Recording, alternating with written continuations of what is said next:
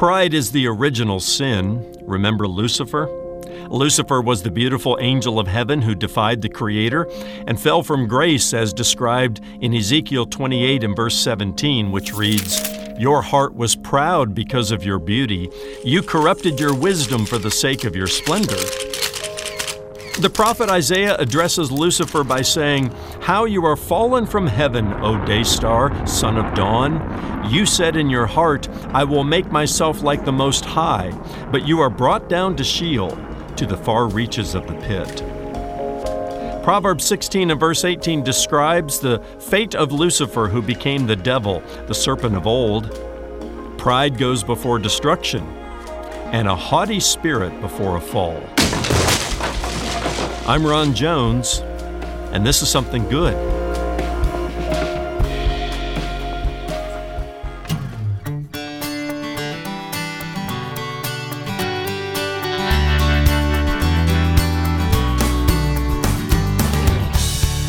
God opposes the proud, but gives grace to the humble. Hello, I'm Brian Davis, and this is Something Good with Dr. Ron Jones. Well, Satan was kicked out of heaven because of his pride, and he has been appealing to our own sense of pride ever since. This is the first of the 7 deadly sins, and the deadliest, because it sets the stage for all the deadly sins that follow. Because it sets the stage for all the deadly sins that follow. How can we overcome pride once and for all? Answers come your way next in Ron's teaching series, Undefeated, Overcoming the Deadly Sins That Drag You Down. Stay right here or pay us a visit at somethinggoodradio.org, where you can listen to any of Ron's messages on demand on your schedule. That's somethinggoodradio.org. Subscribe to the podcast at Spotify or wherever you get your podcasts. Now, here's Ron with today's Something Good message, Defeating Pride.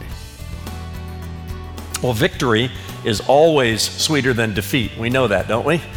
That's true in life. It is also true in sports. As many of you know, my kids grew up as athletes, and I remember way back when our daughter Caroline was very young, we registered her for a basketball league, and I remember it was one of those leagues that said there are no winners and losers. In fact, everybody's going to get a trophy, and we don't keep score. And I remember when I heard that, I'm like, you got to be kidding me. We don't keep score in this league? But okay, she was just getting started in basketball, and the girls were learning the game. But I'm a rather competitive guy, and so I downloaded a scoreboard onto my phone, and I just kind of quietly sat there in the stands keeping score and keeping a record of how many points my daughter scored. Because see, one of the things that they said was, if your daughter dominates too much on the floor, we're going to take the ball away from her and give it to somebody else. Okay, it was a place to start, right? But after the first game, I couldn't contain myself. I came up to my daughter after the game and I said, "You guys blew them out of the water." And I gave her the score and I said, "And you scored 52 points. I think everybody else on both teams went to play in the band after that. Which is a good thing to do. But my kids never could sing, dance, or play an instrument, so we handed them a ball, and they did pretty well with that. But I tried to use my inside voice when I shared the score and the points, but I'm afraid I didn't, and the coach kind of scowled at me as well as a few parents. Victory is always sweeter than defeat. There are winners and losers in sports contests, and even winners and losers in life. There's competition out there in the world. And in the Christian life, we might even say there are winners and losers. Our enemy, our opponent, is the world, the flesh, and the devil. And our victory is in Jesus Christ. But we're in this series called Undefeated, and we're not talking about, undefeated sports teams or sports legends. We're talking about how to live an undefeated life, one that triumphs over troubles, one that soars above every struggle, one that overcomes and conquers the deadly sins that drag us down. And we can't afford not to live the Christian life with the purpose of winning the victory over the world, the flesh, and the devil. In fact, all throughout the New Testament, there's no hesitation in talking about who wins the victory. The Apostle Paul in 1 Corinthians chapter 15 and verse 57 says, "But thanks be to God who gives us the victory through our Lord Jesus Christ." And last week we began this series by establishing the fact that as believers in Jesus Christ, we are more than conquerors. Not just conquerors who won by 1 or 2 points. We are extreme conquerors, extreme victors. It wasn't even a chance. It was no contest between us and the opponent. And throughout this series, we are reaching back to a list that emerged back in the 6th century known as the 7 deadly sins: pride, anger, lust, laziness, gluttony, envy, and greed. And our goal is to go undefeated. Our goal is to be 7-0 at the end of this series, and to be more than conquerors over these sins that do so easily entangle us. We are more than conquerors, as we said last week, over the trials and the troubles of life, but we are also more than conquerors in Jesus Christ over the temptations of life that come about through these 7 deadly sins. Today I want to talk to you about defeating pride. That's the first on the list. Andrew Murray said, "Pride must die in you, or nothing of heaven will live in you." Let me say that again. Pride must die in you, or nothing of heaven will live in you. You know, pride is, it can be good and it can be bad, right? Let's just talk about it that way first. Before we talk about defeating pride, we need to define it. We need to diagnose it a little bit. And there's some pride that is good. When you're proud of your kids, that's not a bad thing for parents to be proud of their kids. School pride is a good thing. Even in sports, you're proud to be an Eagle, or you're proud to be a this or that. And it encourages a little bit of friendly competition. I love one of my favorite songs, patriotic songs, is "I'm proud to be an American." Let's not go so far as to say that's a bad thing. Unless, of course, we cross over into this dictionary definition of pride, which says pride is a high or inordinate opinion of one's own dignity, importance, merit, or superiority. There is a kind of pride where you elevate yourself above others, and you think of yourself in a superior way to other people. Now, if your pride for your kids or your school or for your country leads you in that direction, then, that's maybe a bad kind of pride. But there can be a good kind of pride in the ways that I mentioned there. But the kind of pride where we begin to think more highly of ourselves than we ought to think. It's high, it's inordinate, an opinion of one's own dignity, importance, merit, or superiority that elevates yourself above somebody else. That's the kind of pride we need to defeat. When racism rears its ugly head in every generation, as it is in our country right now through the riots and all that is in the news, at the root of it is the kind of pride that says, I'm of more importance than you because of the color of my skin or my ethnicity. That is an egregious, ungodly form of pride we must defeat.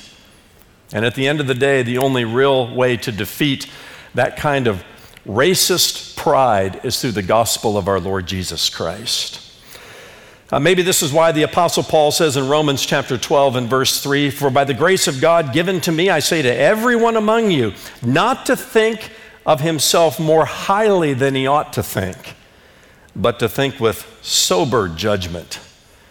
And that's our goal in this message today, to defeat pride and to think soberly about ourselves and not too highly of ourselves. Now, there are many bad examples of pride and deadly examples of pride in the Bible. Let's talk about a few, starting with Lucifer. One of the many names of our archenemy, the devil, or Satan. He was originally Lucifer, a beautiful, high-ranking angel in heaven, a created being.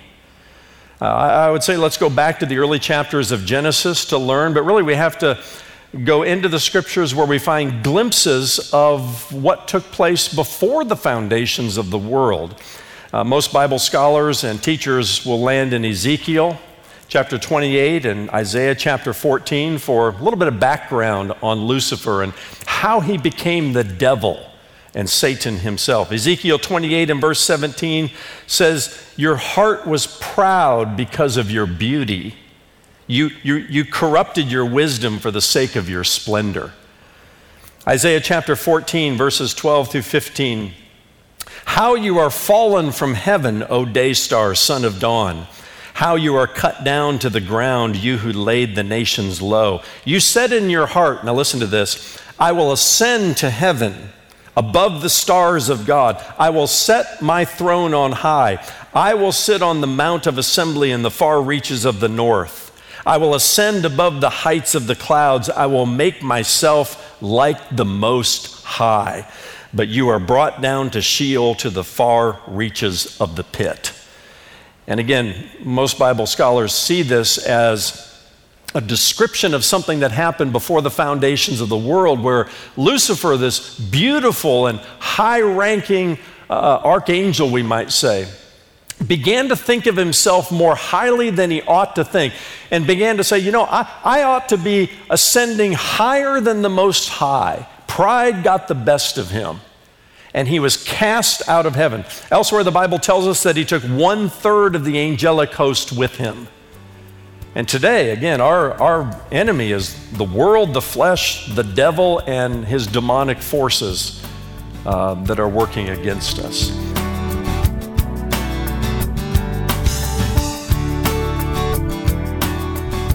Don't go away. We're only about halfway through today's message with Dr. Ron Jones, lead pastor at Atlantic Shores Baptist Church in Virginia Beach, Virginia.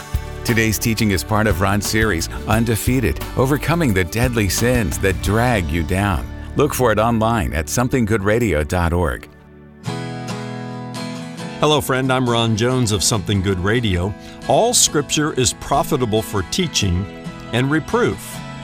But let's face it, God gave us a lot of Scripture. 66 books and more than 600,000 words, and it can sometimes be a little overwhelming to read. That's why I wrote my new book, The Ultimate Road Trip Through the Bible, to help you navigate your way through the highways and byways of God's Word and see how it all fits together so brilliantly, how every path, every passage, and every page points to Jesus, who is the Christ. The book comes in 2 volumes. Volume 1 covers the 39 books of the Old Testament, while Volume 2 takes you through each of the 27 New Testament books. Both are now available to order, and I'd love to send them to you today. Here's Brian with details. The Ultimate Road Trip Through the Bible, Volume 1 and 2 can be yours today by request for your gift of $50 or more to support the ministry of Something Good. When you order the print versions, you'll also get instant access to the Route 66 Digital Library, a $275 value. The online library includes electronic versions of the book, plus video sermons, audio messages, and downloadable sermon notes on all 66 books of the Bible. Visit somethinggoodradio.org to request the 2-volume set and to gain immediate access to the Route 66 Digital Library. That's somethinggoodradio.org. Pastor Ron, there are so many good books published every year. Why should someone buy The Ultimate Road Trip Through the Bible? And who did you have in mind when you wrote these literary travel guides through the Old and New Testaments? Brian, your questions make me think of the words of wise Solomon in Ecclesiastes 12 and verse 12. Of the making of many books, he writes, there is no end. And oh, how true that is. For what it's worth, as a Bible teaching pastor for more than 30 years, The Ultimate Road Trip Through the Bible is my way of helping people understand the overall story of Scripture and how all 66 books of the Bible fit together into a unified work of the Holy Spirit. I wrote with all kinds of people in mind, starting with the serious Bible student, even those who teach the Bible. I'm thinking of pastors, Sunday school teachers, and small group Bible study leaders who might use these 2 volumes in their preparation. But I also wrote for the person who is just getting acquainted with the Bible. which we all know is the best-selling book of all time. Brian, you can read The Ultimate Road Trip Through the Bible from beginning to end like any other book, or place it in your Bible study toolbox. I know that if you're a lifelong learner of God's Word, as I am, you will return to The Ultimate Road Trip Through the Bible repeatedly. As companions to your personal Bible study, these books will always help you see the big picture before you dive into the details of any book of the Bible. That's why I'll be ordering my own copy, Pastor Ron. We're so glad you decided to share this important book with us. And you can get your copy today by going to somethinggoodradio.org. Both volumes of this great resource are yours as our way of saying thanks when you make a gift of $50 or more to support the ministry of Something Good. Give online at somethinggoodradio.org or over the phone by calling our offices at 757-276-1099 or mail your gift to P.O. Box 6245, Virginia Beach, Virginia 23456. Pride exalts self. Humility exalts God and elevates others higher than self. Here's Ron with the rest of today's Something Good radio message, Defeating Pride. King Nebuchadnezzar is another one in the Bible who never defeated pride or went through a really, really hard time before he defeated pride.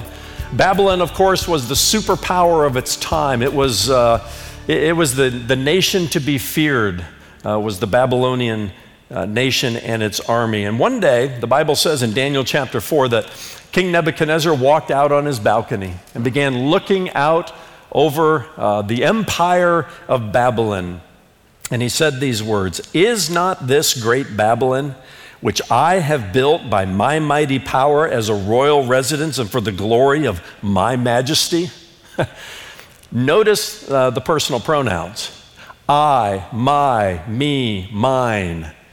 If this is the kind of language that often comes from your mouth and you're always talking about what I have done and what, me, I, me, and mine and all of that, then maybe there's a pride problem. And this was Nebuchadnezzar's problem. Now look what I have done. Look at the great empire that I have built. Verse 31, while the words were still in the king's mouth, there fell a voice from heaven, "O King Nebuchadnezzar, to you it is spoken, the kingdom has departed from you, until you know that the Most High rules the kingdom of men and gives it to whom he will." King Nebuchadnezzar fell hard. 1 Peter 5 and verse 6 says, "Humble yourself under the mighty hand of God, and he will exalt you in due time." You try to exalt yourself, God may have to humble you, as he did King Nebuchadnezzar. Sometimes nations can become proud. Isaiah chapter 6 and verse 16, "We have heard the pride of Moab, how proud he is, of his arrogance, his pride, and his insolence. In his idle boasting, he is not right." The God of heaven and earth can bring a nation low. In fact, nobody leads a nation without God's approval in one way or another. And then, of course, Luke chapter 18, Jesus tells a story about a proud Pharisee and a humble tax collector. And it was just a shot right between the heart of the Pharisees who lifted themselves up in pride, religious pride. It's some of the most egregious kind of pride that came from the Pharisees and can come from us today. Proverbs is big on pride. The book of Proverbs is flooded with references to pride. Proverbs 16, verse 18 and 19, "Pride goes before destruction, and a haughty spirit before a fall. It is better to be of a lowly spirit with the poor than to divide the spoil with the proud." Or Proverbs chapter 6 and verse 16 and 17, "There are 6 things that the Lord hates, 7 that are an abomination to him." This was probably the original 7 deadly sins. And the first on the list is haughty eyes. Another way of describing that bad kind of pride we're talking about. 1 John 2 and verse 16, "For all that is in the world, the lust of the flesh, the lust of the eyes, and the boastful pride of life is not from the Father, but is from the world." And then finally, James 4 and verse 6, "God opposes the proud, but gives grace to the humble." You don't want to be, and I don't want to be on the opposing side of God. You want to be on on the side of victory. And that brings us to the question of how do we defeat pride? You may be here and you say, yeah, Pastor, this first one on the list, if I'm being honest, this is a tough one for me because pride rears its ugly head in my life. Or you may be saying, I don't have much of a problem with it. Here's what I encourage you to do, all of us to do. Invite the Holy Spirit to bring His searchlight into your heart, into those dark places, and look for any remnant, any smidgen of arrogant pride that rises up against God Almighty, that compares yourself to somebody else in a way that makes you feel more superior to them. We want to defeat that kind of pride. How do you do that? Here are 3 or 4 ways. Number 1, clothe yourself with humility. Remember last week we talked about how corresponding to these vicious vices, these deadly sins, were the heavenly virtues. And the obvious one that corresponds to pride is humility. Colossians chapter 3 and verse 12 says, therefore, as God's chosen people, holy and dearly loved, clothe yourself with compassion, kindness, humility, gentleness, and patience. I love the list of virtues that are listed there, all right? And again, these heavenly virtues, we might even call them fruits of the Spirit, as they're listed in another way in Galatians chapter 5, need to become increasingly more characteristic of us. We need the Holy Spirit's help in this, but we have a part to play as well. This is not a suggestion, but a command. Clothe yourself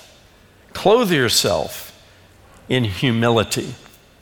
I know before you went to church today or got up and joined us via live stream, you made a decision. You made a fashion decision today, as I did. You walked into your closet and you decided how to clothe yourself for the day. When you get up on Monday and you go to work, you make a decision. Some it takes longer to make that decision than others. Ladies, you do a better job of it than us guys do about deciding how to clothe ourselves as we get ready to go out into the world. Well, as you're reaching for that jacket or that dress or whatever it might be, likewise, think of you having a closet full of heavenly virtues, and reach for that hanger that's marked humility. And just pray for a moment and ask God, as I clothe myself this morning with my physical clothes, will you also clothe me? Help me to put on humility. Help me to defeat any smidgen of pride that might rise up in a way that makes me want to compare myself to somebody else and elevate my thinking of myself and to think of myself as superior to somebody else. Help me to do that. Paul says, clothe yourself with humility. And he wants us to do this, notice real carefully in this verse, out of an understanding of our identity in Christ. He says, therefore, as God's chosen people. Now there's a lot behind that word chosen that I don't have time to dive into today, but the idea that you and I might be chosen by God should humble every one of us.